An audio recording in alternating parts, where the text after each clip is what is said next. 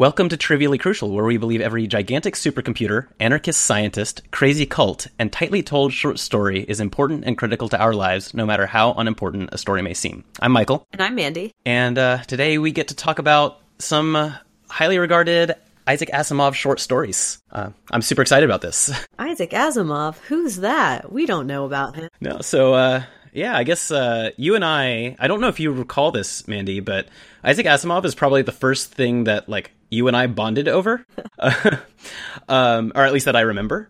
I mean, we both knew that each other were nerds and had mutual friends and stuff, but at some point, one of us mentioned Asimov to the other, and then I discovered that you were somebody who liked Asimov as much as I did. Yep. And it was exciting because he is my favorite author. We do love him.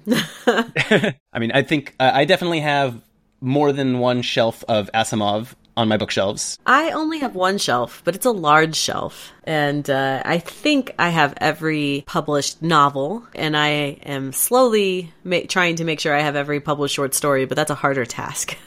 You know, I've never actually sat down to look and see if I've done it to completion. There was a while when I was getting in to Asimov. It was during high school and college, especially college. Is also about, I think he was the reason I really got into eBay, because I needed to track down books that weren't in publication anymore. I sent my grandmother to bookstores, and I mean, I didn't send her. She knew I was looking for these books, and for one of my birthdays, she got me the set of the Galactic Empire 3, which were not being published. They weren't republished till very recently. I think late college, I saw The Stars Like Dust sitting on the shelf with a new cover, and I was like, oh my gosh. So I have these, I always owned Pebble in the Sky, because my mom had it. And my grandmother found The Stars Like Dust and The Currents of Space, and I was like, oh my gosh, now I have them all. But those were not published until republished until very recently. They were out of print because the science in them is very bad, and I think that's kind of why they fell out of favor, because it was science fiction that all the science had been proven to be false. And they weren't part of his robot universe. I mean, they are, but they're not, right? They're not right. They're not really in the strict continuity, and so they just kind of fell out of favor. But they're actually really worth a read, and I really enjoyed them. I definitely agree. Those are all books that I got on eBay. I think I have 2 copies of Pebble in the Sky, and both of them are older than my dad. Yeah. I think I would guess that a lot of his stuff that I could find on the shelves just a couple of years after I started collecting probably came about because of the iRobot movie. That's probably true. We don't talk about that. It is, if you want to watch iRobot and you want to like it, that's fine, but don't even try to relate it to Isaac Asimov in any way. Please. Just don't mention it in my presence. It just makes me angry. Because I got really excited for that movie, and we were like, we're not going to talk about robots on this podcast, but whatever. When the movie came out, I thought it was going to be Caves of Steel, and they were just calling it iRobot because iRobot was more famous. And you can't really make a movie out of iRobot. It's right. Not possible. Right. And they were like, well, Will Smith is a cop, detective. He has a robot sidekick. I was like, yeah, this is Caves of Steel, right? No, it's not. So for background, iRobot is a collection of short stories that all happen to be robot themed, and it goes roughly in chronological order of, like, what year they happen. And you can't do a movie on that. I feel like, I've never actually thought about this, but I feel like you could do a really good episodic TV series. A Netflix show. You know what you need is a Netflix show that's just iRobot, and it's like a season. Yeah, and stick to 30-minute episodes, not 60 minutes. Like, you could do that pretty well, and I think that would be a lot of fun. Yeah, but we're not here to talk about robots, because we swore we would not talk about the robots on this podcast, because someday we will do a podcast just on robots. That's true. So before we get into the specific stories that we're doing, I think it's worth highlighting the fact that our podcast name, Trivially Crucial, comes from Isaac Asimov. We probably mentioned this in the first episode or so of our podcast, but 4 years ago. Yeah, whenever that was. But it's worth saying it again now, and I have the quote on hand. It is, individual science fiction stories may seem as trivial as ever to the blinder critics and philosophers of today, but the core of science fiction, its essence, the concept around which it revolves, has become crucial to our salvation if we are to be saved at all. And, it gets into kind of our core thing where it's, people disregard fiction in general, not just science fiction, but it's really crucial to understanding the world and potentially paving way for a better one. So yeah, and I mean, I think it's Asimov, when it comes to his short stories, you know, he's really one of those short story people who falls into big idea short stories, which we'll talk about more when we talk about our final short story, which is to say a lot of his short stories wouldn't necessarily be publishable now because they're not necessarily having great characterization or plot. I mean, two of the ones we're talking about today will. But sometimes they're just an idea he had, and he wrote like a couple thousand words on how that idea would play out. You know, big picture idea. But even in his big picture ideas, I feel like he's trying to say something about human nature. And even when the story is about robots, I feel like it reveals something about us. I agree. One of the things I do like as well that separates him from others is even when there's a dark message about his podcast excuse me, this is a podcast. Isaac Asimov has a podcast? Oh, that would be great. I would subscribe.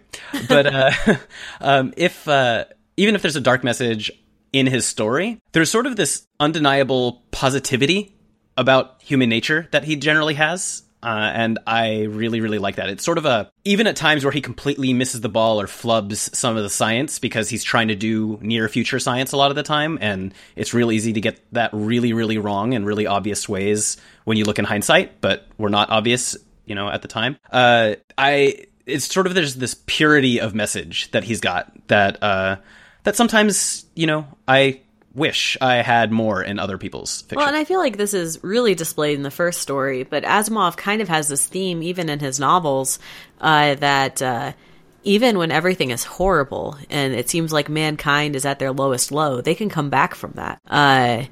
Like the phoenix rising from the ashes. Right? You know, take the empire, right? And it's falling to ashes all around everybody, but the foundations come from that and an even better future, or Earth, after robots, and how we, it just seems like Earth is a really terrible situation. But then after that, Earth just expands into the universe, you know, like not literally, I meant Earth people. What, you know what I mean? Maybe, But, and I feel like the first story, even that we're going to talk about, even though it seems like a downer, there is still that idea in it that we will always come back. Yeah, I agree.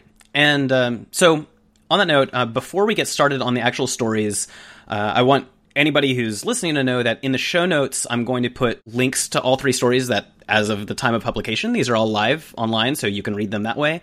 Although, Mandy, you and I both read all of three of these stories in a book called Isaac Asimov, The Complete Stories, Volume 1. There is no Volume 2. There is actually a Volume 2. It's just, it just hasn't been republished since like 1992.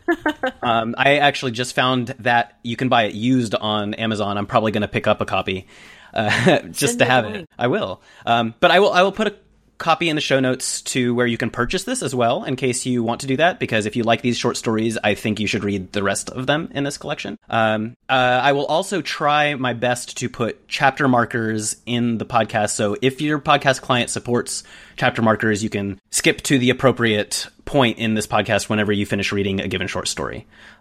Before we actually get into those, I want to give very brief synopses to sort of the higher level, not the whole plot, but just kind of what each story is about. So the first story we're going to be doing is 1941's Nightfall. And it essentially entertains the concept of, here's a planet that has many suns, and because of it, people don't really understand the concept of darkness. They're not exposed to it. And essentially this visits like what happens if it turns out that every given number of years, people actually are exposed to darkness after when people just aren't. Like, and we're talking, you know, entire civilizations are built up in the time between this. And it's kind of an interesting concept to explore that we will get into in detail. Do you want to describe The Dead Past? You would ask me to describe that one. In broad strokes. The Dead Past is about a future where academia is extremely streamlined. Everyone has their expertise that they're supposed to be an expert in. And there's a historian who knows that there is the device that allows you to look back in time, and he would like to use that device. But he has denied use of that device, and so he gets a physicist to build the device for him that allows them to see into the past. And there's a lot of repercussions. Yes. Finally, so The Dead Past was written in 1956, which is 15 years after Nightfall, and in the same year, Asimov also wrote The Last Question, which is, it skips over the course of just a few pages, it skips across multiple generations of humanity, starting in our near future. Well, not near future, mid-future, I suppose. The near future if we were in 1950. Okay, so it essentially talks about people asking the giant. They rely heavily on supercomputers, and that kind of help humanity overcome various challenges ahead in terms of like energy and how to keep pushing humanity past the brink of whatever current challenges it faces. And every once in a while, humans ask essentially, well, what do we eventually do? Because at some point, we have to deal with the fact that entropy defines an end to the universe. What do we do then? And it kind of just revisits that question from different perspectives as humanity goes further and further and further into the future. So, cool. Well, on that note, we will start with Nightfall. So, Mandy, where do you want to start with this? So, Nightfall is forever intrinsically linked in my mind with the movie Pitch Black, for better or for worse. Never seen that. Oh, you've never seen Pitch Black? No. Well, I think I read Nightfall and saw Pitch Black around the same time. Pitch Black came out around 2000. It's kind of a slasher film, kind of not, because it's more like a survival film, I guess, in the sense that they're not being killed by like a murderer. It's like animals. But the whole idea of Pitch Black is there's this planet that has many suns. It's like this story. And every once in a while, everything lines up. So they have no light on their planet. Now, in Pitch Black, that's when the creatures who live underneath the surface of the planet come up and eat everyone. And I think that happens every 20 years. And obviously, these are settlers from Earth, so they have seen darkness before, so they're not scared by darkness. But so Nightfall kind of has the similar concept, right? That you have this planet with many suns, and obviously Nightfall was first. And I would not be surprised if the writers of Pitch Black read Nightfall and then we're like, what if we made that into a horror movie? Nightfall is just one of those stories that's always stuck in my mind. And weirdly, the two parts of it that have always stuck in my mind have been the like carnival ride through the tunnel of darkness that drives people insane. Which is only mentioned in passing. Almost everything in this is mentioned in passing. Right. But that just really stuck to me as like a vivid image. That it's kind of like the tunnel of love, right? Except it's black, and they come out and like 1 in 10 people have gone insane from this or something like that. And that just really struck me as a kid that like, oh, what if you had never seen darkness? Because we take it for granted. Like I have been in Carlsbad Cavern, and if you go on the tour, they'll turn the lights off. And it's dark. You can't see anything. Like you move your hand in front of your face, you can't see it. Your eyes can never adjust to that level of darkness, right? But it didn't drive me insane. Right, because we experience darkness pretty frequently. Right. And I knew there were people around me. Like I could feel them. Like, you know, I was sitting with my family. We did that for like 5 minutes and no one went insane. And I mean, and this isn't even pure darkness because they still have stars. Right. But they've just never experienced that before. And they have this whole religion built up around these stars and how the stars take your soul from you and all these other things. And I just think it's this really interesting idea that people don't believe in night. You know, they think it's not real. Yeah. The fascinating thing is if you think about this, you're tempted to think of this in terms of like, oh, they're the equivalent of, you know, the 20th century, but they're really not. And if you think about their technology and the way they even talk about their figuring out astronomy and so on, they're maybe in the 1800s in terms of like figuring all this stuff out. Their society, you find out that they have an archaeological record of like their just society dies over and over again at like 20 something, or what are the increments? What it's are like the intervals? 2,000 years. It's 2,000 years. So it's pretty close to us, but they're not as far along as we are. They don't have computers and stuff like that as far as we can tell. It's like when they talk about gravity, right? They haven't figured out the law of gravitation. They just figured it out.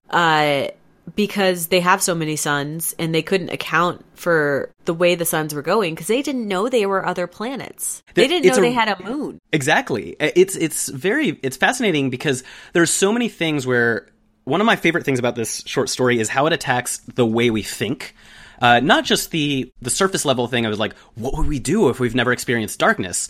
But little things like, how do we arrive at our conclusions? Right. How do we navigate without stars? Right. And they talk about that again, like you said, theory of gravitation was super complicated for them to figure out because, well, why would we even think that anything is changing other than the fact that we're moving around this sun? Like, that's literally the only thing we see is that, all these stars are all these suns are in the sky.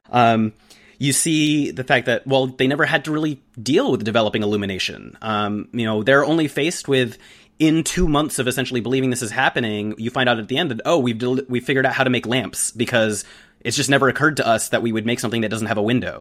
Right? It's like living in New Mexico. Wait. So many skylights. There are little things like, they talk about, one of the people starts to entertain the ideas like, imagine a world where you only had one sun. Now, of course, that's not reasonable because one side of the planet would always be in darkness and you wouldn't have enough heat and, people aren't wired that way. But we make all kinds of presuppositions as far as how are human brains wired? And over and over again, as we learn more and more, we discover people's assumptions about how people are wired are wrong, right? Right. Think about now with the way people talk about gender and how that's different from, 100 years ago, 50 years ago, 30 years ago, right? Is like, some of these things are really just a product of how we're raised and what we're exposed to. And how we react to things. If you're raised in a different environment, certain things don't have to do with how you're wired. And in this society, like, there's no reason for them to believe that human brains can function reasonably without light. Right? Well, why would you even assume that? If you think about the way that we talk about space exploration, we always operate on the assumption that, that carbon-based life forms, like that's how life works. We look for planets similar to ours at a similar distance from the sun, and we have all kinds of scientific reasoning behind why we think that should be true, right? Right. But it's still, when it comes down to it, it's from our perspective. And this is sort of a neat way to attack that because they live in a different world than us, and we see all the assumptions they're making that are clearly false from our perspective. And I just really, really like that. Yeah, I mean, you have this psychologist talking, and we're like, everything he's saying is complete crap, right? Because the main character that you get, I don't know if he's the main character, but the character who talks the most is the psychologist, right? Right. And then we've also discovered that they've stashed people away, right, into like an ark. They put people away to survive this cataclysm that's coming. And it makes you wonder if the next cycle will be different. But they won't know what happened, right? These people who are in the bunker, they won't have seen the stars. They won't have seen darkness. They'll just come out and everything will be like normal, except everything will be burned down and everybody else will be slightly insane. Right. Everyone else will have survived an apocalypse in what is it? It's like a day and a half or something like that. It's not even very long. Half a day. Everyone else will have survived an apocalypse of half a day, and these people are going to come out. And how will that affect everything? They know something happened, and people will try to tell them about the stars, but to them, that'll just sound like those same stories that the cult people were talking about, right? Stars that take your soul. And it talks about that too. It talks about how the scientists have thought about this to some degree. They're like, we're going to subject ourselves to this so we can document it so that those people can get the documentation and hopefully get the next round to start off on a better foot than we did. Right. But then as time goes on, you're also like, well, we have to contend with these radicals who are part of this cult who, yes, they're technically right in some ways, but because the people who are likely to be in this cult are inherently compromised in the way they're thinking, they are, the reasons they have are compromised. They are not willing to actually face the truth for truth's sake because they are rabid, radical religious fanatics. They're not people who are concerned about the truth. They're concerned about their belief being vindicated, right? Right. And they're gonna burn down the place where the astronomy people live. So any data they're taking, it's probably gonna be destroyed.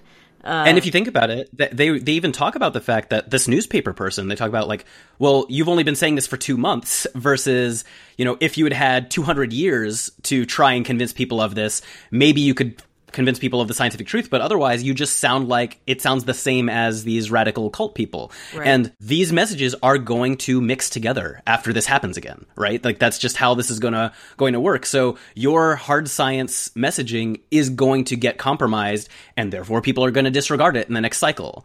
Well, and it's amazing how quickly people lose information, right?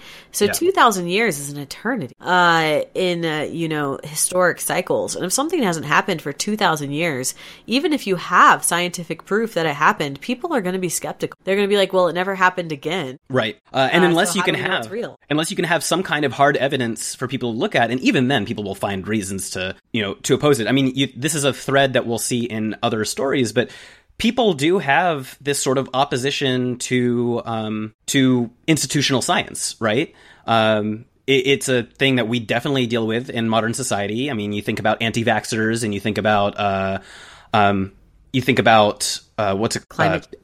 Climate, basically, climate change deniers and so on, and just and what's that non-science that people have where they like super dilute stuff in order to make so-called medicine? I can't even think what it's called right now. Homeopathy? Homeopathy. And so, you have people who are like, oh, the man is trying to keep us down by denying this knowledge, and you can't really trust them. And this is a thread that we'll see in others, but it's like, well, sometimes science is just science. And if they had an advanced enough society where they had computers and could record all of this, and that stuff didn't deteriorate, and people were willing to look at it, people were like, well, maybe it's a hoax, or maybe this is, faked and stuff. I mean, look at dinosaurs. I have honestly known people who thought dinosaurs were a hoax. I absolutely know people who do. And, I am a religious person and who embraces science, and it frustrates me. As I'm sure it frustrates you in the same way. Oh, yeah. These are some great Sunday school conversations. Oh, yeah. There are many and many other similar notes that we can have in terms of just like geological surveys and so on, that are like, this is within the realms of the universe that we understand. We can pretty clearly describe this. And the only argument is, well, no, that's different from the straightforward explanation that I have of taking this text literally versus being like, hey, like we can understand this world around us, and that's a thread again that we'll revisit in other stories. But yeah, it's really cool the way that Asimov takes what is the surface story, and it's a really tightly written story, and just interleaves all these different concepts. I will say that, when you read all of Asimov's work, it's apparent at some point he is definitely not religious. Right. Obviously we are both very religious, and yet we love Asimov. But things like the cultists in this story, I feel like those are reoccurring in other stories. There are other cultists. In other stories, it's like almost every religion, it is a cult. And in this, that, in particular, like my criticism of it would be is they talk about this cult and they call it a cult. And it's like, no, this is the religion of their planet. Not everyone believes it. Not everyone takes it as seriously as they once did. But basically, everyone 2,000 years ago experienced this trauma of darkness. And they created a religion out of it to explain the cyclical nature of their universe. All the cultists we're exposed to in the story are very crazy.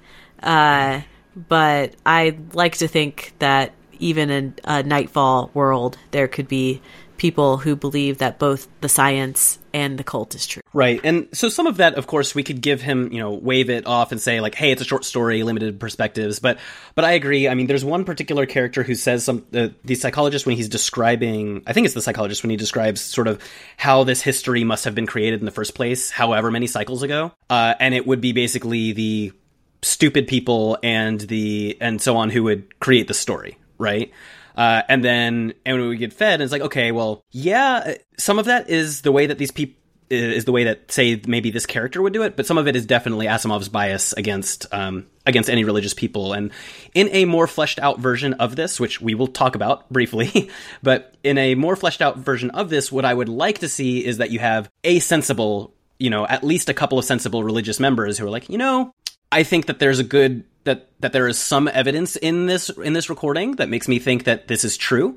Now, why exactly it is displayed this way, and there are some odd disconnects here and there that I'm not sure connect, and I would love to see an explanation for how this all works. And I think that you can bridge that gap. Talk about that briefly in this, right? That it was the cult's holy book that led them to think, what if there were other gravitational bodies? Right. You know, and because they're talking about like, what if there were 9 other suns, you know, just further away? Well, sort of. So they actually said it's because the gravitational theory stopped aligning with a little bit of their movement, just a little bit off, is why they then asked for records from the book. Right. So first they had the question because they were like, something's wrong with this calculation that we've had up till now, which is how science works, right? Right. You develop a theory that fits well, and then as soon as you see that it diverges, you're like, well, what explains this divergence? And they're like, well, let's go with this. And so they start to fill it in. But yeah, it's a bit dismissive. So I guess that really the only real other criticism I have of the actual short story is right at the end. It's like the second to last page, and it's just this little thing that when they finally see the stars, and it says, through it shone the stars, like this is when the stars are coming out. And then it says, not Earth's feeble 3,600 stars visible to the eye. And I'm like, oh no, Asimov, why'd you do that? Like, it's like a breaking of the fourth wall. Is like, oh, I'm the author talking to people who know Earth. And it was just like the only part in the entire book where that happens. And it's really, really weird. And I feel like an editor should have caught that, you know? Well, they wrote stories differently back then.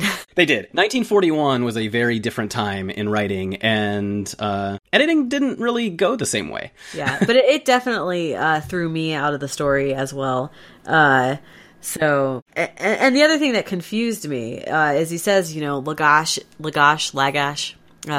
is in the middle of a cluster, and that it's not 3,600 stars, it's 30,000 mighty suns. And I'm like, so is it even really dark?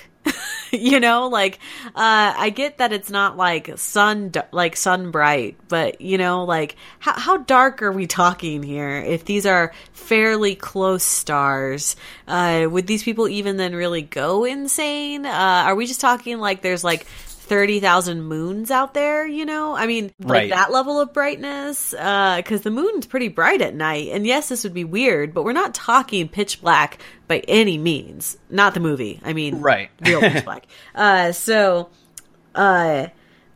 just kind of hoping he would, like that. I was just kind of like, why can't it just be regular stars, Asimov? And I honestly think that it does undermine the story. I think, and I can't tell, like, I still read it as stars, but it's running through the person who's looking. He's like, oh man, we had just talked about the fact that each one of these is a sun, but these are so many that must be so far away. And I would think that replacing these 2 sentences with another 2 sentences that said something like, and not a mere 8 or 10 or even a few based thousand. On their earlier conversation. Yeah. And not even, but truly millions that are so far away and of different sizes that must be, and just extrapolate that out to be like, our planet is one of, like, we are nothing. Right.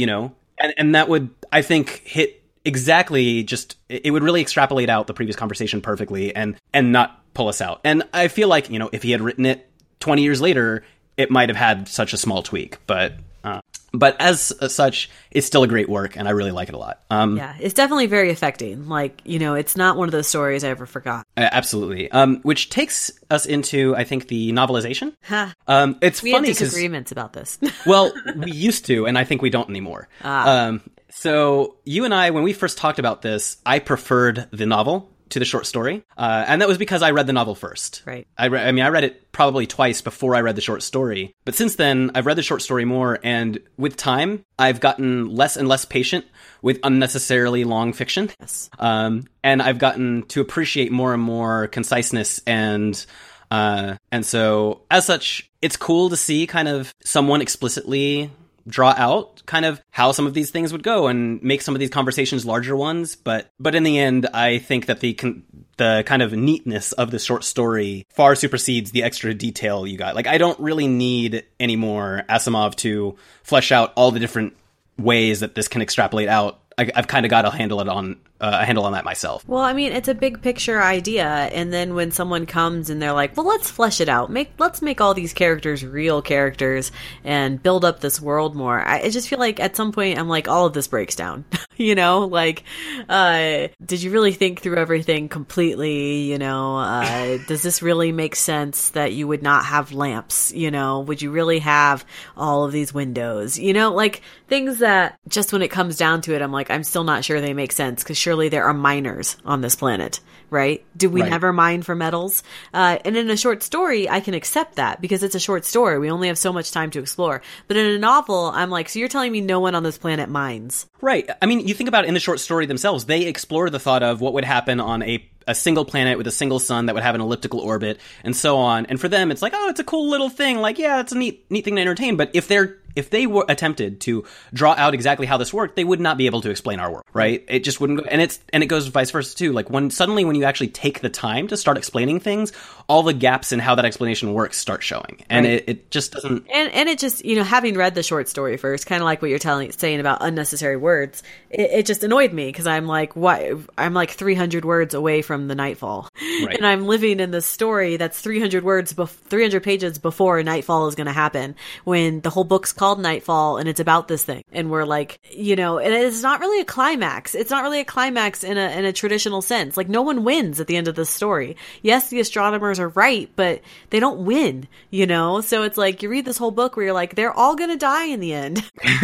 I mean, yes, there's like the group of people set aside or whatever, but it's not a very, I don't think it makes a good traditional novel. It's definitely interesting, and I read it, but I much prefer. I would say that if you get into Asimov by way of us talking about these short stories, I would say like, you're better served reading a whole bunch of his other short stories and novels and really like get to the Nightfall novel if you start to get obsessed with him like we are. When you're getting to that point where you're just going to read anything that has his name touched, like we are, then read it. Yes. Yeah, but that's really it. Like it's very, very low on the totem pole of Asimov works in the end, and I definitely, like I said, my opinion has changed with time, and there you go.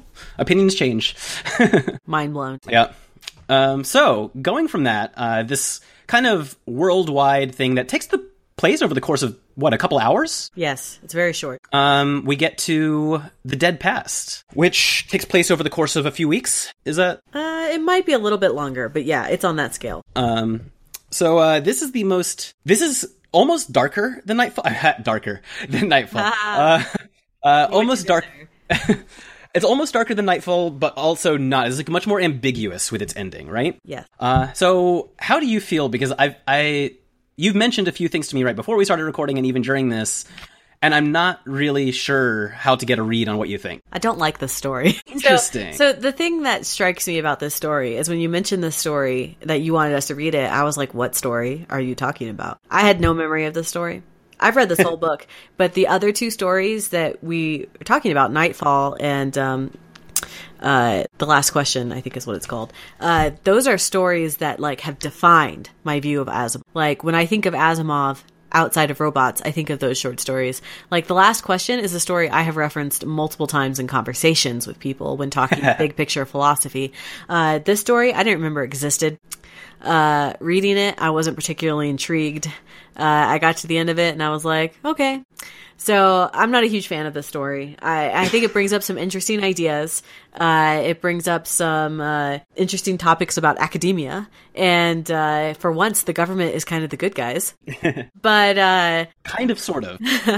I don't think they're malicious in this. Right. And it's definitely an interesting story, but it is not a story I ever remembered existed before you recommended it. So it's really funny that you should say that because The Dead Past is actually one of his really highly regarded works. If you go through and you look things, it's not referenced often, but if you just go and look... It's literally the first story in this book, too. Yeah, like if you go up and you look stories about people talking about best Asimov works, and a lot of people will put this as like number 1 or number 2. Wow. Yeah, I disagree with those people. So I think it's really, we talked about nuance and Nightfall and all the different things he attacks, and I like The Dead Past for many of the same reasons. It's my least favorite of these three works, but I don't know that I would say it's less good than the other two. I mean, sure, objectively, it's well written. So I mean, let's get into it and talk about why neither of us like it as much as the other two. I think for me, a big part of it is that it's less optimistic in terms of like human nature. And that gets to me because it's also kind of slow. It is slow. It's meandering, which he can get that way sometimes as far as conversation. It's one of those, when I was reading it, I generally think of Asimov's short stories as most of them revolving around some big idea. And usually, having read them all, I know what the big idea is going into the story. Like, rereading Nightfall, I know what the big idea is, right? It's that this planet never sees darkness. Darkness comes, everyone goes insane. Rereading The Dead Past, I was like, I have no idea what this is trying to get to. Like, is it academia's bad? The government's bad? Looking into the past is bad? That physicists can go crazy if you set them off on the wrong path? It took me a while to be like, oh, I see it now with the wife, because it actually takes a while for the wife to properly get introduced. But which I think makes it interesting. But I also just didn't care about any of the characters. So I think for me, I mentioned before that one of the things I really like about Asimov is sort of the purity of his sci-fi. And it's what you said. Essentially, there's most of the time a central big idea and you're like, oh, okay, that's what this is. And then you follow along. And this book, and I think it's very much intentional, or this story, he sort of moves the puck on you. Right. He keeps you keep thinking you've got a handle of it. And then he's like, nope, you thought you had it, but you don't. And he keeps...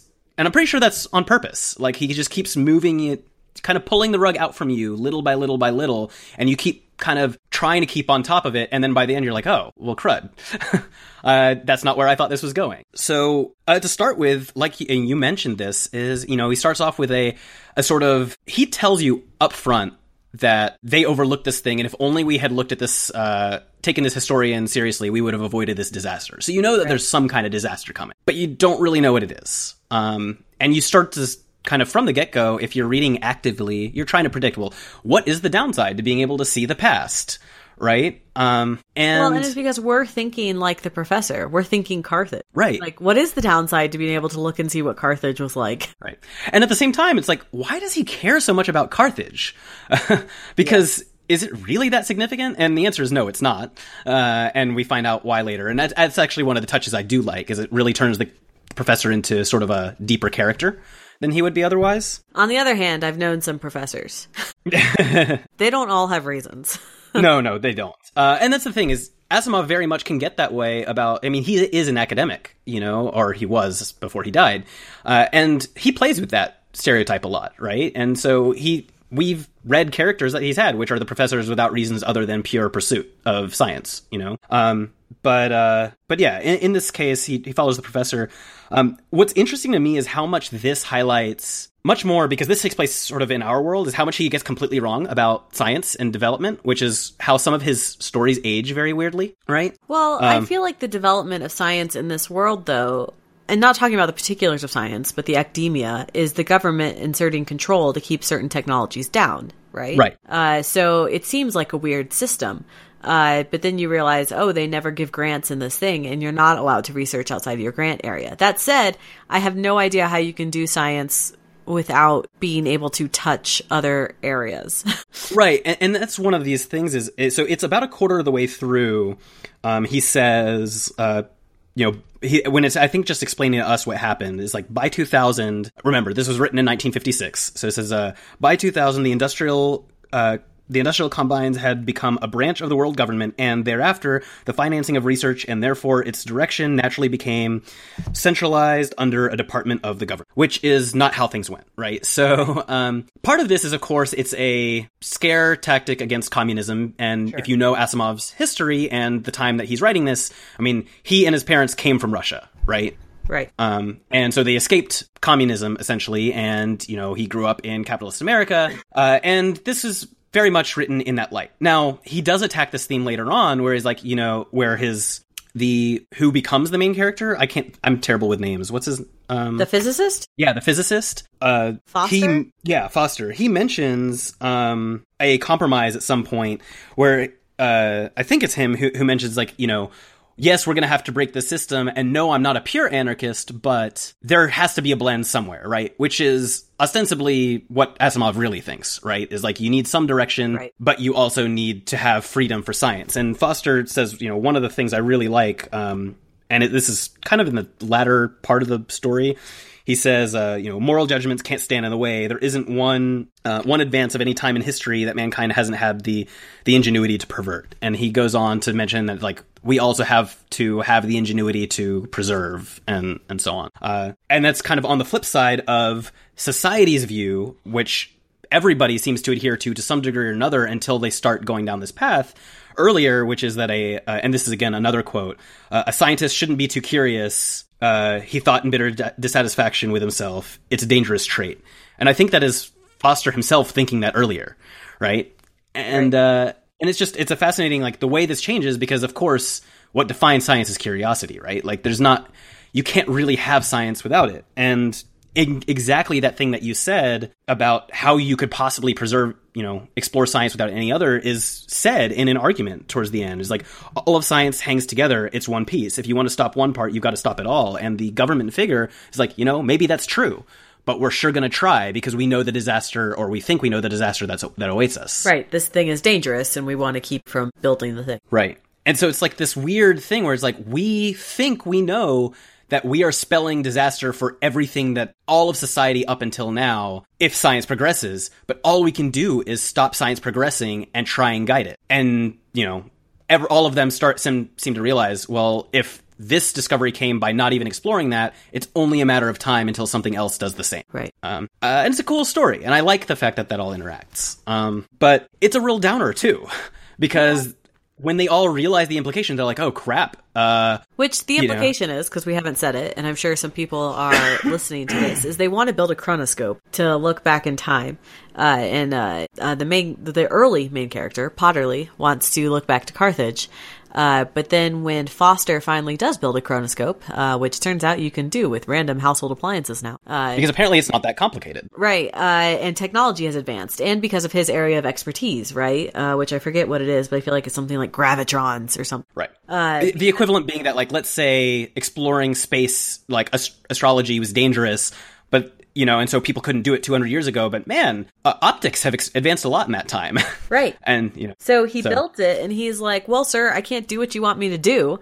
Look at Carthage, because I can only look back, 120 years, something like that. And even that far back is pretty fuzzy. We can't go back any further than that. And then, of course, we get the example of why it's bad, is because the wife, because of course it's the wife. Oh. The woman is always weak-willed. They have... we have to talk about her. I have, yes. Who, they have their 3-year-old died. Potterly and his wife's 3-year-old died. And all she wants to do is relive that time, to spend all of her time just looking at her 3-year-old. And so Potterly realizes, I don't want my wife seeing that, because one, he thinks he killed their child. So he's trying to stop his wife from seeing this thing, but not even they are realizing the full implications, which of course the government man realizes. The government man knows, because he gets them in the end, and he's like, how do you think I knew you were here? Because how far back in time is the past? He's basically been spying on them. Yeah, because you can look at an instant ago, which is the present, and that's still the past, Right. And so basically they've unleashed this device on the world, because of course Foster published it, that will allow everyone to spy on everyone anywhere, and or get stuck in the past, like Potterly's wife, and there will be no more privacy, is the implication the government man says. Yeah. And it's fascinating, of course, because if you think about it, like, they never had the opportunity. They're sitting here and they're like, the government's going to get on us, and we don't know why, because we've discovered that this is a plot. Like, and so it's this distrust of the government that pushes them to publish right away, right, because the government's not saying anything. And so it's sort of this, like, opposition to people who really are keeping the truth away from people, that, like, they really are doing that, but they don't know the motivations, because the government can't really talk about the motivations without revealing the fact that, hey, this is possible. And so it's this weird thing where the government's doing what it thinks it has to do. And it's just this huge mess. And it's like, if only they had known sooner, they would have stopped. But in the end, this was going to happen at some point anyways. It was an inevitability, right? Well, and, it's what the government man says. And I can't remember his name, but if only he had taken Potterly seriously. Right. But he didn't, because he looked like an ancient history professor. Right. But, and again, at the same time, though, Foster says it. It's like, look, there's going to be something that you and I cannot imagine from some other field that's going to touch this too. Like, this is... unless you basically decide you're going to destroy civilization itself to stop this from progressing, this is just going to happen. And even then, you destroy civilization, it's going to build back up again because they're not going to have the lesson. Like, you can't tell them about the danger without bringing it to be, right? So it's an interesting thing, and it's oddly dark because all the best things you want to think about these people, including Foster's noble thing about, like, look, the science matters. And you can't contain science for this. It's like, in the end, all of it is kneecapped as it goes. And I think that might be why so many people hold it in high regard, is it is more pessimistic and darker, and Asimov doesn't do that often. Well, and people tend to like that kind of thing. I don't know. I don't view pessimistic as better. I don't either. And nobody in this story is a good person. And this story really highlights the problem with early Asimov, which is women. He gets better. I think Susan Calvin, is a great character, and there are better female characters. Susan Calvin's probably the best because he treats her like a scientist, like an a scientist, independent person. Like that he says she cares about this more than anything. So therefore she's not following foibles. Mostly, there's one story. She doesn't have the same foibles as other women. So that we're weak. For people to know, Susan Calvin is the protagonist of many of the early robot stories, and I mean early chronologically, like things that happen around the time of development of robotics in his universe. In his robot universe. These three stories have nothing to do with that universe. But it's a fascinating thing because, talk more about the wife, because both of us obviously know about the many problems of it, but your perspective is much more valuable than mine, and I would love to hear you go on a rant about her. All of our perspectives are valuable, but she had her 3-year-old died, which is a traumatic thing. But of course, Potterly is able to move past it, even though he thinks he murdered her. He's able to move past it because of his work, and he can put himself in his work. Whereas the woman is just like, oh, what purpose does she even have without her child? Which, I am not trying to trivialize the trauma of having a child die. That is traumatic. It's just the way it's portrayed that Potterly can basically move past it, or at least keep it tamped down, right? Where it really only affects him once or twice, but the woman can never overcome it. Ever. 'Cause she's a mess. Yeah, she is a mess. She can barely function. Like, she can barely get dinner on the table because that's important in 1950. They barely talk to each other because what do they have to talk about anymore? Which definitely happens when a child dies. I think the odds are most couples get divorced after a child dies. But this woman is not able to pull her life together in any sense. She just basically sits around and sulks all day. And it has been like 20 years. We're not talking like this just happened. It's been 20 years and she has been I think longer. Sulking. Like 22, 23 years, right? Yeah. Because she would be the same age as Foster, and I think he's 25 in this story. Right. And she was 3 when she died. It has been a long time, but because she's a woman, she cannot move past it. And now that she has this technology, all she's going to do is sit there and watch her child. And this is something we see in a lot. Asimov does not think highly of women overall. When you read gets all better of his as works. he gets better, still not good, but better as, you get decades past this, but it's still, yes, I agree completely. All of his women are kind of a little bit silly. They're kind of obsessed with men, and they're always kind of willing to put aside, even if they're scientists, they're always kind of willing to put it aside for men. There is the one story about Susan Calvin with the mind-reading robot, right? Yeah. Her putting on her makeup and stuff. And that's just always an image that stuck with me as a kid, that Susan Calvin's willing to change who she is for a man. And I love Susan Calvin. But of course, the only reason why Asimov holds Susan Calvin higher than any other woman is because she has basically destroyed what makes her a woman in face of the science. Right. It's like she basically stopped being feminine in any way. Right. And it's partially because of that lesson, right? Right. And we don't want to spoil that story. You should find it and read it. But yeah, it is very much problematic. And of course, it's emblematic of the time and science fiction in general. And we still have this issue all the time now. And it's just rougher and rougher as it ages. And it's again, Asimov is my favorite author, but a lot of his science fiction doesn't age quite as well because he is steeped very much in his time. And some of that's novel. Some of that is fun. I love, and we'll get into this in the last question, I love how poorly his technology ages. Because it's sort of like steampunk. It's like the world literally could never develop this way. And I love that it's just a completely different science-y world, right? Right. But even when he gets into far-flung futures, the societies are always dominated by men. And cigarettes are always a thing. Like, you know, and it's just like, it seems at weird. some point, though, I prefer the Asimov stories that are only men because he cannot handle women. Right, exactly. It's like a happy accident. Doesn't bother me because there are no women in it, you know? There are no women for me to be like, this woman is written poorly. Whereas in this story, I was just like, of course, it's the wife who can't move on in any way. And not like, you know, she's still always kind of has like this aura of sadness. No, she is a mess. She is like a, you know, just one step away from a nervous breakdown all the time. And if it was just her, if it was just this one story, I would be like, this is not a statement on women, right? This is this particular character. But the problem is it's not just this story. And keep in mind, even if it wasn't just this story, if let's say this was the only story of his that existed and we read it, she's the only woman in the story. And that's the thing. Like, it's one thing to say if you have 3 women in the story and 2 of them do not have such problems, then you can write one without no problem. I would even give him a pass if in his other stories all of his women were solid. And I'd be like, this is this one story. It's really just about Potterly and Foster, and Potterly happens to be married, and his wife happens to be this way. But it's not. Well, and that comes to... reason Foster couldn't be a girl. There's literally no reason. No reason. And if anything, that would have driven it home more because, like, that, you know, they come over and over. This emotional point is, you know, he reminds them of her daughter because she would have married somebody like him, you know, but instead of being, she would have been someone like him. Right. As opposed to, no, she reminds me of my daughter because she is a girl. She is the right age, and my daughter could have been a physicist. But no. My daughter could have married someone like him. And so because a lot of people who are, you know, going to hear us will agree with us on this point. But one of the things that often happens whenever you point out sexism in a story, especially an older one, is men especially, primarily men will react, but not only men.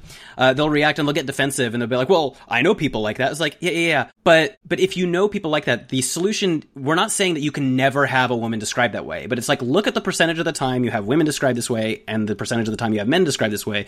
You need to realize, like, that does not reflect reality.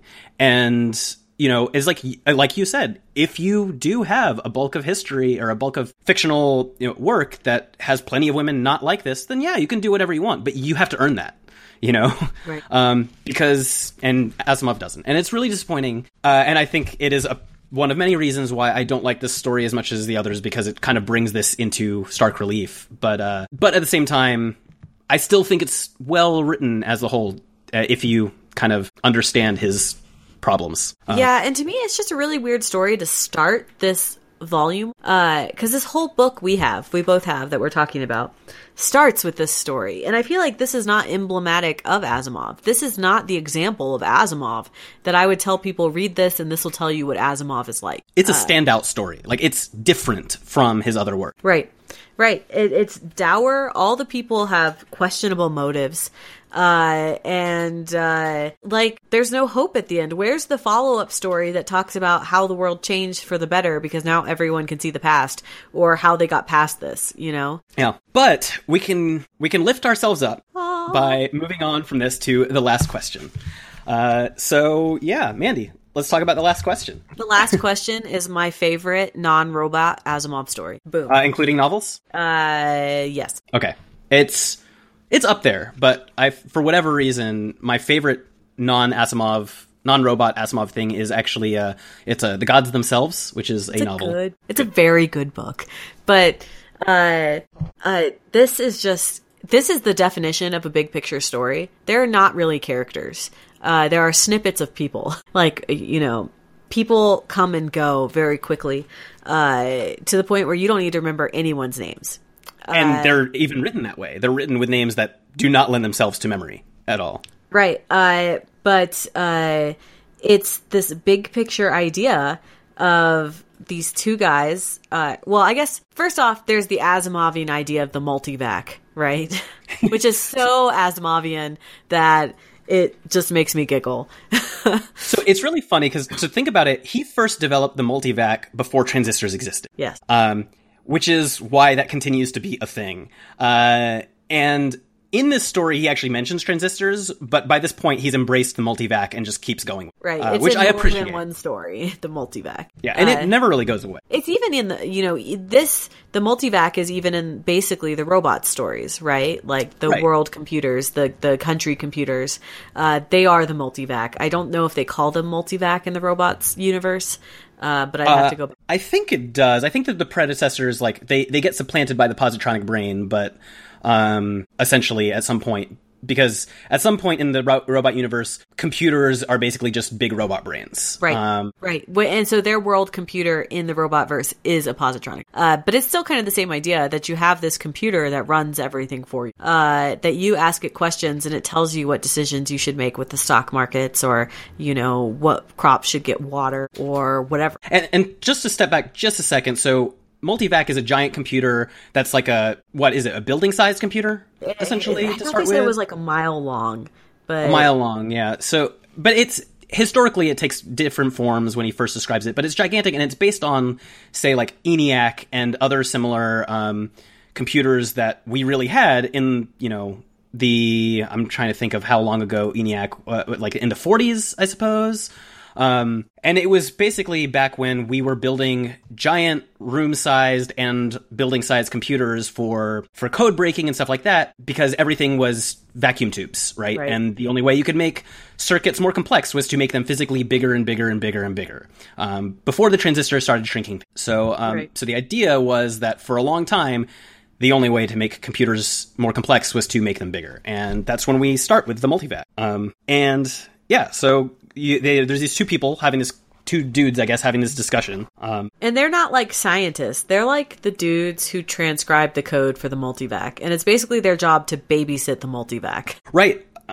So there's a thing, and I don't know, like, Mandy, obviously you have an engineering degree and so on, and I don't remember how into computer science history you ever had to get or got of your own free will. Are you familiar with, like, so there's this general concept that is... that thankfully has fallen away, but there was this sort of a slang terminology that people use, and they talk about like the priesthood being who stands between regular people and the computers. And it was really like back when everything was punch cards and code and stuff, it's sort of used derogatorily. Like for a long time, the only way you could do it was be a special person who had access to the computer directly and so on. And that comes across a lot in Asimov's computers long term. It takes him thousands of years in most of his stories to get to the point where regular people have access to a computer, if they ever. And for us, one of our big advances is like, no, computers are a thing that people have, right? That was one of the big... Everyone has them in their pocket now. Right, exactly. And that's pretty awesome. So these two people are essentially the priesthood of, like, they're the people who interface with the computer for everybody else. Yeah. And they're just like messing around, drinking on the job. Oh my goodness, was this written in the 1950s? Well, to be clear, they're drinking when they get to relax, because the multivac has just solved the problem of energy for humanity. Because up until now, we've been using coal and uranium, and the multivac was the one that decided, you know what, we're going to harness the sun, and I am going to develop a system for you that you can build that will make it so that humanity on Earth has unlimited energy to work with. And so we stopped using coal, and we stopped using uranium, and this was... Like, this story takes place right after they flipped the switch, or like a week after they flipped the switch, to just give humanity infinite sun. And it's some weird, like, laser tether where they have a satellite. It's like the robot Mercury story, right? Right. The whole idea that you have this laser shooting condensed sun at the Earth, basically. Right. It's always sun side of the Earth, essentially, and it takes the sun, takes the sun's energy and beams it down to the Earth, and then that's distributed amongst the Earth, and so everybody's got power. And therefore, because humans are ostensibly, we're now free of having to figure out how to do energy, we're free to do other things. And so these two dudes are like, well, now that we don't have to deal with energy, what's our next thing? Like, what's our next challenge? And they're kind of like, the one guy's like, well, now we have unlimited energy. And the other guy is like, well, for a few billion years, right? Yeah. Like, until the sun goes out, what do we do then?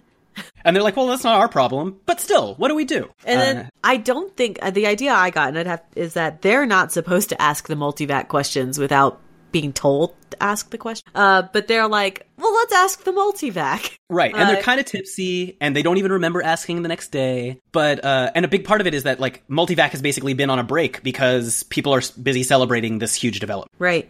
And so they basically ask the multivac, you know, hey, what do we do about the sun and this whole entropy thing? And the multivac is like, there's insufficient data for a meaningful answer, which is a reasonable response because, yeah.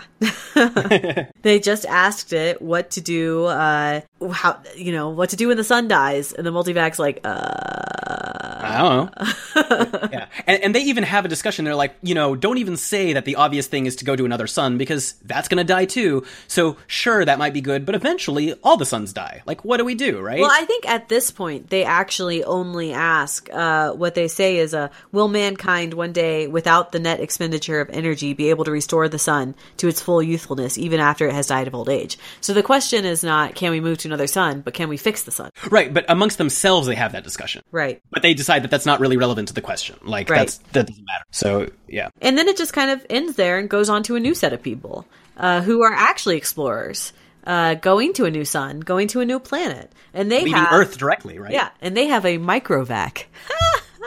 And it's so funny because microvac is the length of their spaceship. And they're like, man, it's a good thing we recently started miniaturization. And think about how long out in the future this is. And I just like look at my phone, you know. I no, not just that. I look at the watch on my wrist, which is a smartwatch, which has a computer, you know, that is way more powerful than what ENIAC was back in the day.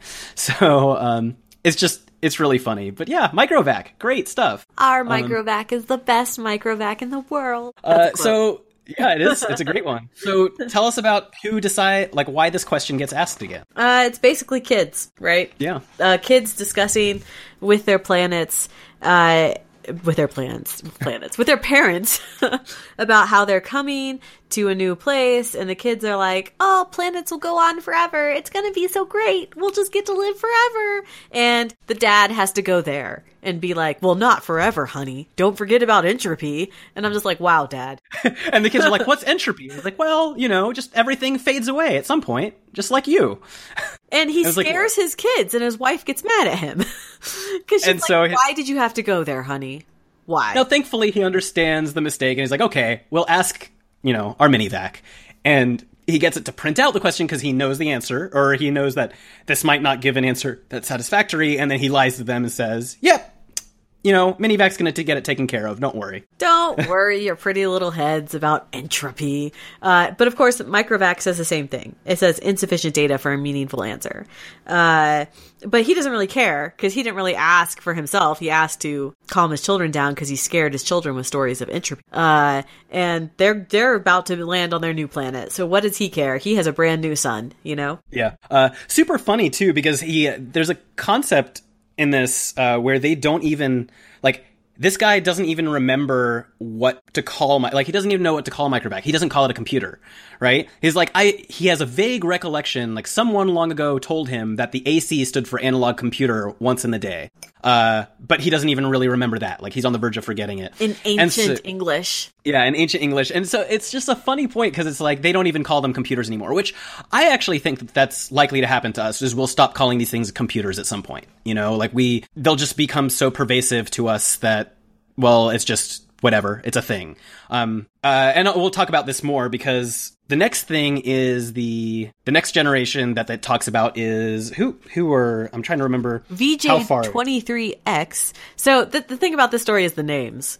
Yeah. Asimov has this idea in this story that as we get more advanced, we'll get like numbered names, weirder. We get less individualistic, right? Right. So even in the last story, the kids, you know, the dad's name was Jared, so the kids were like Jaredette 1, you know. And Jaredette 2. And Jaredine. And so... No, so it was Jared and Jaredine was him and his wife, and his kids were Jaredette 1 and 2. Yeah, that's right. So now people have names like VJ23X, which you think could be like, you know, possibly your planet, possibly, you know, except his planet's Lameth. But whatever, like somehow this is giving you some information about their family history. But these names just get worse as we go. But these people are looking at the galaxy. This is basically the point where the galaxy is filled, isn't it? Yeah, and they talk about, I think it's going to take them... The galactic AC. Yeah, the galactic AC, and they have a lot of different galactic ACs, because each galaxy has its own, but these guys go and what is it? It's like it'll take 5 or 10 years to 10 years to fill up this galaxy, and then 5 to fill up the next one, and so on. Because there's so many people, and people aren't dying anymore. Right. Like these two people are, they look like they're 20-somethings and in perfect shape, but they're a couple hundred years old. And that's this one, right? I don't know if it's this one. They're pretty old. Yeah, you're right. Because he asks, how old are you? And he says 220. Yeah. But once again, this idea of like maybe the galaxy, even if it is infinite, one day it's going to end. Or the universe. So why don't we ask? And they just point blank ask, can entropy ever be reversed? They're not even asking about they ask the question, right? Right. And the computer, once again, is like, there is insufficient data for a meaningful answer.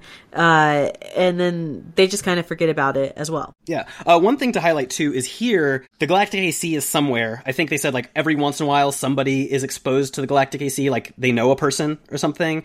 But they use essentially this small handheld device to interface. They basically have iPhones. Yeah. Yeah, that interface with the cloud, right? The cloud. Which it's interesting too, because this is a thing that he got sort of right, and that, you have little computers that talk to big computers. Yeah, but it didn't have to wait till the point where we were on a galactic scale. No, it didn't. And it goes to the thing, because think about it, the galactic AC is getting larger again, right? Well, sort of. It's getting more complex, but still larger than the space one was. Right. But anyways, so yeah, then we go from them to Z Prime. Right, who is now not tied to a body. Right. They can just they're basically living in the internet. Sort of, but their bodies still exist, and if their bodies die, they die. Right. But they were able to hook themselves up into some sort of network that all the other individuals are also. And so they can talk to other people that they've never met before. And what's interesting is the first question they ask here is, we don't know where humans come from. Yeah. So they ask the universal AC, hey, where did people come from? This is also a very Asimovian idea that at some point we'll have spread out so far we'll forget about Earth. Right. But in this case, the universal AC knows, and it shows them. But that galaxy, this original galaxy of man, is gone. I think it's not. But Earth is dead, and our sun, is a white dwarf. Right. At this point. And they're these two people get depressed because they're looking at it, and each of them is essentially living in their own galaxy, it looks like, and they just every once in a while come into contact with each other, and they say very few people are being born again, because why would you reproduce at this point? And they're like, well, how's your galaxy? Same as every other galaxy. Yep, mine too. I just call mine Galaxy. And they're like, oh, well, that's depressing. It looks like just every other one. We thought maybe this one would be special, but nope, it's not. Right. And so this time they ask, how do we keep the stars from dying? And the other guy sums it up as, you're asking how might entropy be reversed. But once again, the universal AC says there's yet insufficient data for a meaningful answer. And then they just, once again, they kind of, they don't forget about it because they actually build new stars. Right. Because they're like, well, it's not going to die yet, and it's not going to die on my watch. But these guys are powerful enough that they can collect hydrogen to build stars out of. And it says, if the stars must someday die, at least they could yet be built.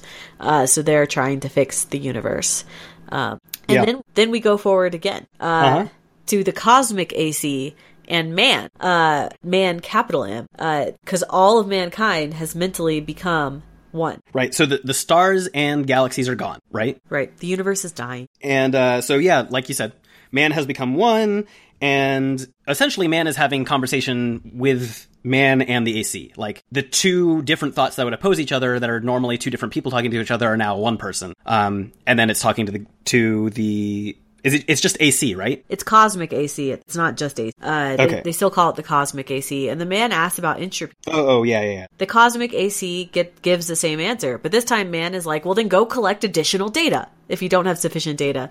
And cosmic AC has said, I will do so. I have been doing so for 100 billion years. My predecessors and I have been asked this question many times.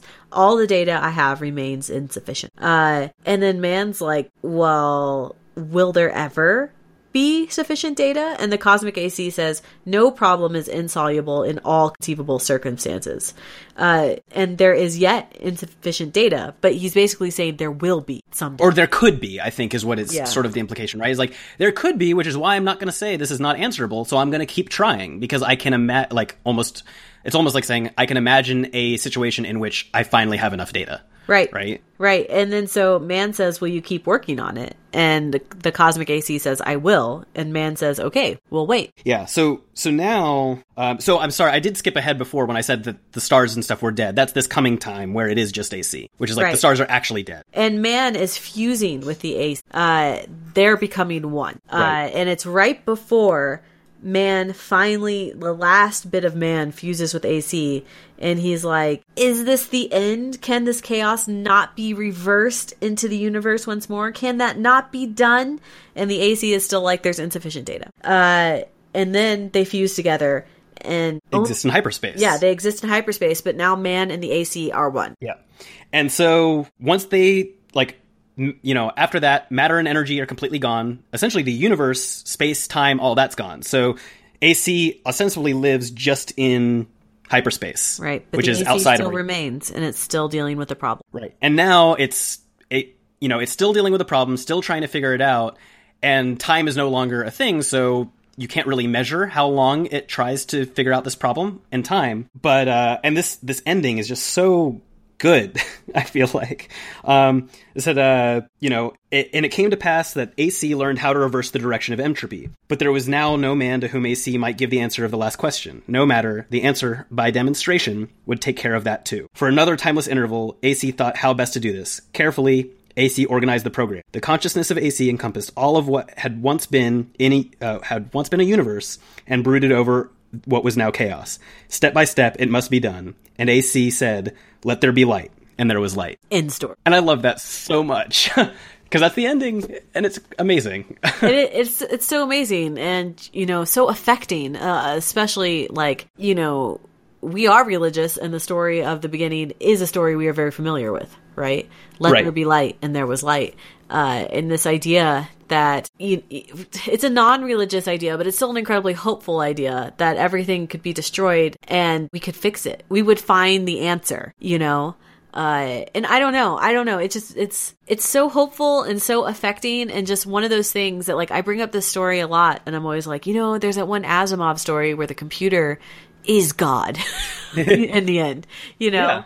And it's not just the computer, it is essentially the computer and man, right? Yes, it's all that man came to be together. So it ostensibly has a soul. Came to be and all man created coming together to be more. Right. And then essentially it's like, man, it's brooding in this chaos. It's like, I kind of want to create order again, or I want to create order, and so I will. And, let there be light, and then it proceeds with the program, and it's just like, it's so satisfying an end, and it just builds and builds and builds. Real good. I mean, but it's the definition of an idea story, right? I can imagine Asimov being like, what if a computer was God? Let me work back from there, right? How would that come to be? The only consistent characters is the AC. But it is a changing, growing from one AC to the next, right? But you can argue all ACs are in the next ACs because ACs don't really die. They're just computers, right? Right. And the men are interchangeable, and the names are unimportant. It doesn't matter who they are. It's the fact that mankind asking this question, that's a universal question of basically, I don't want to die, right? Right. It's either I don't want to, or I don't want humanity to. Right. And it's, and essentially they're the same question at some point. Right. Because I feel like they can accept that they're going to die at some level, but they're like, but everyone's going to die. Everything's going to die. How do we stop that? Because when people are going to die, one of the comforts they can take off is their legacy, right? But if the universe is going to end, there is no legacy. What's the legacy? of nothing.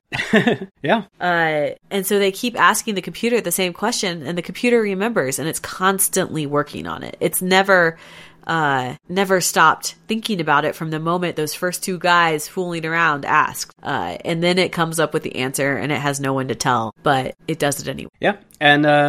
And in the end, it's just, there's not much else to say about the larger story. I did at least, though, talk about some of the technology things that are just really funny to me. And again, it's sort of the getting the tech wrong that I really enjoy, that Asimov does. So I just found a few different things, like, we talked about multivac and minivac and so on, and it goes various sizes, but it was really funny to me at one point when he talks about, like, each AC is kind of creating the next one. Right. Right? But the fact that you would just have one individual generation, and it's like, it sounds like these would be huge leaps each time, rather than gradually becoming another galactic AC and then a slightly more complicated galactic AC. Like, it seems like each one's sort of a leap. Whereas if you look at the way that our technology progresses, it's much more gradual. We do use our processors to help design our next processors, and every single year we're putting out iterative designs that are better and better and better and better, rather than it being just like entirely different huge steps, every single, like, huge incremental steps. Like, they're much less distinct steps. But also, I actually do see, so our perspective is limited, as is Asimov's and so on, but a lot of people who think about things in just the way that computers have gone in the last, 30, 40 years, and they've been getting smaller and smaller and more powerful and more powerful. But we are actually pretty close to the theoretical ending of that right now with so computers have worked pretty much the same way since the transistor came to be. Right. And we are getting pretty close in the grand scheme of things to the atomic limits of how our modern transistor concepts work, which I think a lot of people who don't follow this stuff don't realize. It's been decelerating lately, that processor transistor sizes have been shrinking and shrinking and shrinking really rapidly at pretty much the same, they've been... people talk about Moore's law, which is roughly that you'll be able to increase the density of transistors, like double the density by every year and a half or so. And we are no longer hitting that anymore. And we're getting slower and slower at that. And a lot of people are like, some point soon, we're just going to hit a barrier we can't pass with that, and we're going to have to go from transistors to something else. Which is just an interesting concept, because like we already in our lifetimes, this has been going our entire lifetimes, and our gut is just to assume this is the way it's always going to be, but it's not. And so I'm interested to see, like, if we can't find, and I'm optimistic, we'll find other ways to solve similar problems faster, whatever they'll be, but there'll be some things that transistors will be good for a while, even when they're not the best solution for all the things they're currently the best solution for. And I think for a while, we might actually get back to the fact that, computers just have to get larger and larger, and we have to do more remotely and pipe it to the smart devices in our hands that will no longer continue to get smarter and smarter. And so right now, as we do more stuff sort of, in the cloud and so on, and we're using these smart devices in our hands, the smart devices in our hands are still getting powerful at just as fast a rate too.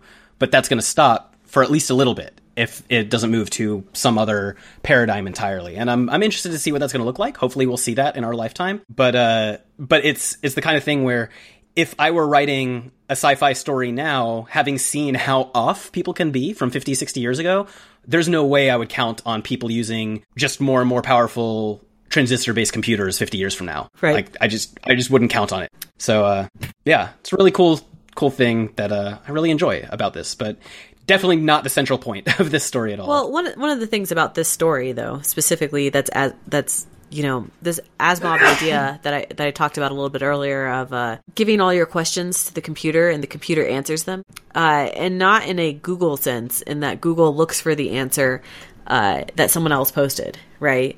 It's right. That you give the computer a question and it thinks and comes up with a plan and answers the question. That is something that's in a lot of Asimov stories, not just this one.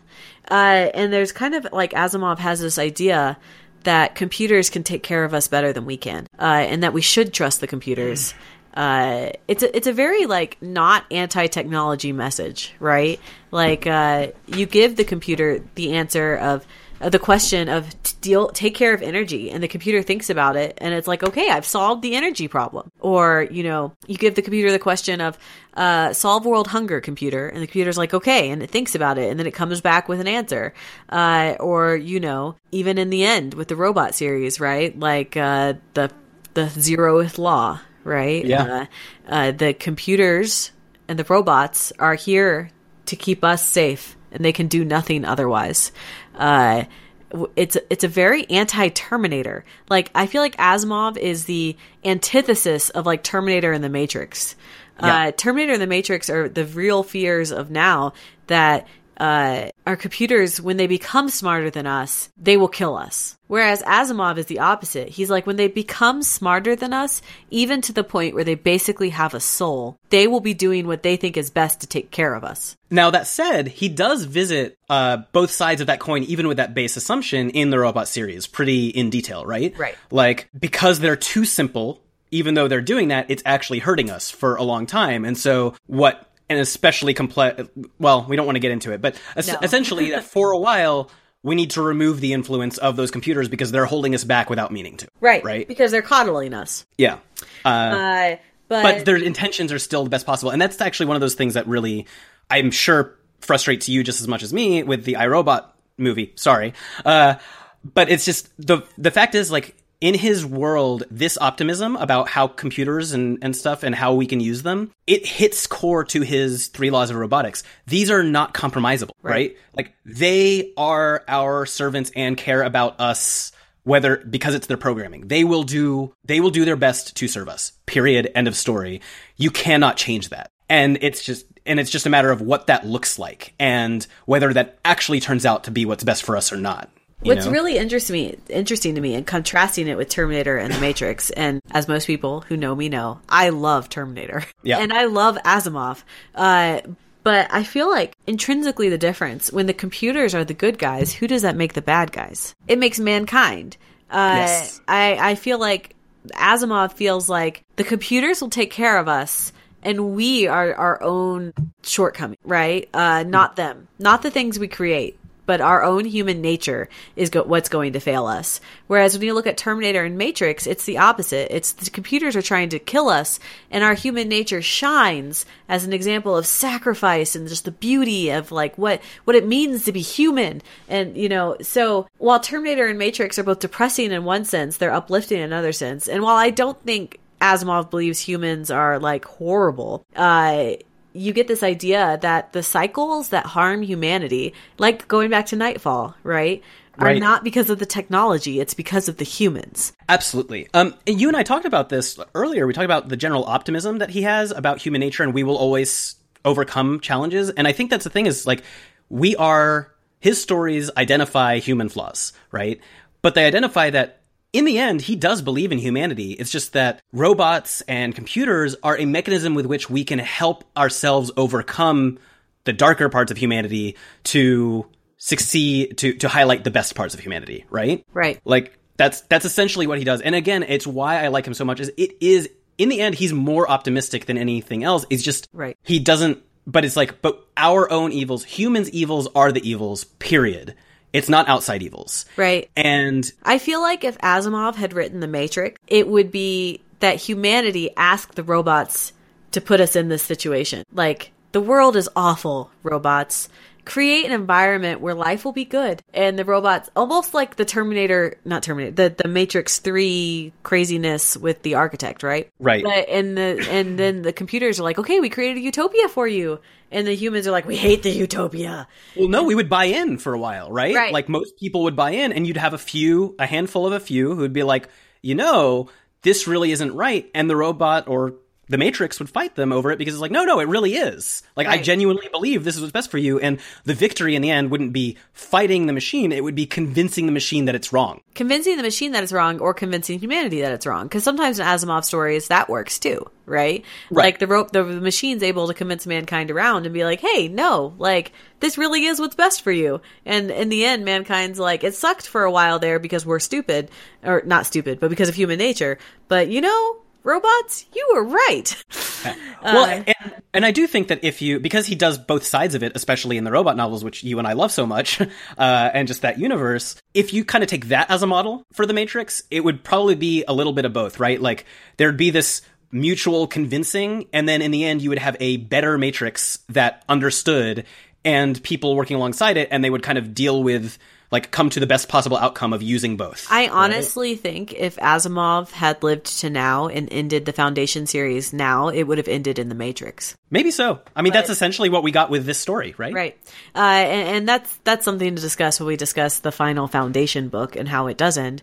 But yeah, I think Asimov would have watched The Matrix and been like, what? You know, like, wait, but we can live in heart. Like, why wouldn't you live in an artificial created by the robots, you know, which is why, and maybe it's this Asimovian outlook, because Asimov, you know, I read him in middle school, and I know you also, I think you read him young as well. I started in early high school, I want to say, like freshman, sophomore year, something like that. But Asimov's optimism like has super impacted and infiltrated my brain, right? Because I read him very young, and maybe that's why I would get in all these arguments with people on whether The Matrix is really good or bad, which we should totally do a Matrix podcast one time and get in that argument. We should. But it's like, you know, people would be like, but it's not the truth. It's not real. And I'm like, but I'm in the Matrix and I'm human, and you're in the Matrix and you're human, and we met in the Matrix. We're still humans having a human relationship, you know? And maybe that's the Asimovian outlook, because he's just like, human nature is human nature and technology is good. It has like infiltrated my life. I feel like I would end up, like, I'm very much I would not want to be in the Matrix if I knew. But I feel like there's a compromise there to be had somewhere. Like, and again, part of it has to do with why is the machine doing it, right? Like, because in The Matrix, you know, humans were enslaved, right? It's not kind of a cooperative endeavor. Maybe we're getting off topic, but we are. Is it more of is the guider fish enslaved by the shark? You know, like, if I can live my life and meet a real person, fall in love with a real person, have a real baby, you know, like that baby, even if I'm not really pregnant because I'm in the Matrix, like the baby I'm given is a real human soul. And the battery, and we happen to be batteries for computers, we all get to live. Yeah, but I think, and I guess part of it is, in the end, and I think this is the central thing about The Matrix, is like, did humans have a choice, right? Which is probably what I would come to, is like, do you get to choose or not? So I don't know. And I would feel like the Asimovian answer would be humanity at some point chose to be that, right? Right, like, exactly. And that's very different. Right? Humanity would have made the choice to go into this symbiotic relationship with the computers. And I feel like that would be the difference between The Matrix as we're given by the Wachowskis versus The Matrix if it had been written by Asimov. Right. And that is one of those, experiment. You get into whole other experience, whole other discussions about like ends versus means and so on too, right? Like how you get somewhere versus the destination, which matters more, and so on. So large discussion for another time, I think. Any other notes on this? I guess, do we want to give some recommendations on things for people to do? I mean, I think ideally read iRobot. Like maybe get this short story and iRobot and read the both of them, this short story collection and iRobot, or because they don't have any idea what the robot stuff is like other than what we've just mentioned. That's true. But if you like Asimov short stories after you read these, you will like the iRobot stories, and if you like the iRobot stories, you will like Caves of Steel. And then you can go from there. From there. You may not, I will give the warning. Caves of Steel is a legitimately good book. It's a legitimately good novel. It is. It's a detective mystery set in an alternate sci-fi future. Basically. Right, which we will not say probably anything more about right now, other than it is legitimately great. It is one of my favorite books. Foundation is a great set of big idea short stories strung together in a novel form. Yes, and the series, the central trilogy it's an interesting. It's a classic. It's great. We will talk about it someday on this iPod, and we will tear it apart. But when I reread Foundation recently, like 3 years ago, I was like, wow, this was written in 1950. Whereas when I reread Caves of Steel, I'm like, this is a great book. So it's funny you say this. Person we both know, I guested on a podcast today talking about Dune, and Foundation came up. And Dune ages much better than Foundation does, despite not being that much newer. And it's really just a matter of, Foundation, I think, is great as a historical artifact, and people should read it if you are intellectually curious about how science fiction has changed over time. But it is nowhere near Asimov's best work. It does not age especially well. It's nowhere near the best thing in that universe. if you're curious about Foundation and you know us, talk to us about it, and we'll give you other things to read before that. Or wait for the podcast on Foundation. Yeah. But that said, if you want to read Foundation, great. Feel free to. Don't use it to judge Asimov. Right. Do not let it deter you from other Asimov. If you're reading Foundation, you're reading it just for the intellectual curiosity of reading Foundation. It is not a... I am glad it's nowhere near the first thing I read from Asimov, because I probably wouldn't have stuck with him as much as I did. And I will say, if you don't want to read a book and you're curious about Asimov, watch Bicentennial Man. You know, out of all of the Asimov movies made, that's a pretty good representation, I feel like. That's encouraging, because I've never seen it because I was afraid. So I will go watch it. I mean, I will not say it's identical to the short story, but I will say it captures the heart of Asimov in that it's uplifting and it's hopeful. And it discusses the three laws well, unlike some other movies that we have talked about on this podcast. And then, you know, that will give you a good idea of how you feel about robots. And I feel like you can go from there. No, I think the Bicentennial Man movie is actually really good. It's definitely a family-friendly movie. And it's just hopeful and optimistic and gets into discussion of the three laws, but also kind of shows human nature. It's hopeful and optimistic overall, but, you know, the robot racism, if you will, of how people treat robots versus humans, and et cetera, et cetera. The short story that's based off of is also really good. There's also a novelization I have not read. I have not read it. I believe I've read it. I honestly don't remember what I thought of it. Because that was a period where I was probably reading like 3 or 4 Asimov novels a week or something. Yeah. So yeah. The short story sticks out much more in my head because I've read it several times. And I'm pretty sure this will not be the last time we talk about Asimov. Because let me tell you, we have not even gotten close to talking about my favorite Asimov thing, which is robots. Same. And I feel part of it is that there's so much that you and I probably have a hard time figuring out how to attack it. Yeah. Because we want you listeners to be able to follow along without feeling overwhelmed. Right. But I do, the last question is my favorite non-robot story. And all that, it's not even really a story. I mean, it is, but it's not a story in the sense that we think of stories now. It's a very big picture story. But I still love that. I love the big picture kind of sci-fi of the 50s and 60s that used to exist, where you could just have an idea and write 2,000 words on it. And you didn't have to have characterization or plot. Again, it's that purity of sci-fi, right? It's just that, like, that's it. We're not getting overly involved in... I mean, there is people and nuance. We talked about that. But there's also like, hey, just, you know, here's the concept. Right. Explore. You know, your connection in the last question is that you are human. Right. You know, like, yeah, I love that. Me too. So I think in general, whenever people ask me, because they want to get started on Asimov, I always mention... The 3 things I always mention to get started on are iRobot and Caves of Steel. And then I always go with the gods themselves, but also read other short stories. So Nightfall and The Last Question pretty frequently come up as well. But if you've read these and you like them, I think that's a solid set of other things to explore. Yeah. So I tend to just throw copies of Caves of Steel at people and say, read and walk off.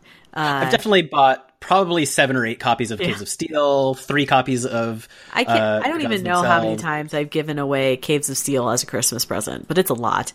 I know at some point I had 5 different copies, and now I have 1. So... I called my iRobots. I'm down to 1, but I have limited space. Cool. Well, on that note, Mandy... we are, this was really fun. I'm glad we finally got to talk about Asimov on the podcast. And I hope that maybe some listeners will read more of him and share our love for him. But you can follow the podcast at Triv Crucial on Twitter. You can check it out on the website at Trivially Crucial. You can follow Mandy on Twitter at Brown_Aja, which is AJAH. And you can follow me on Twitter at Auhim, which is AUHIM. Peace. Bye.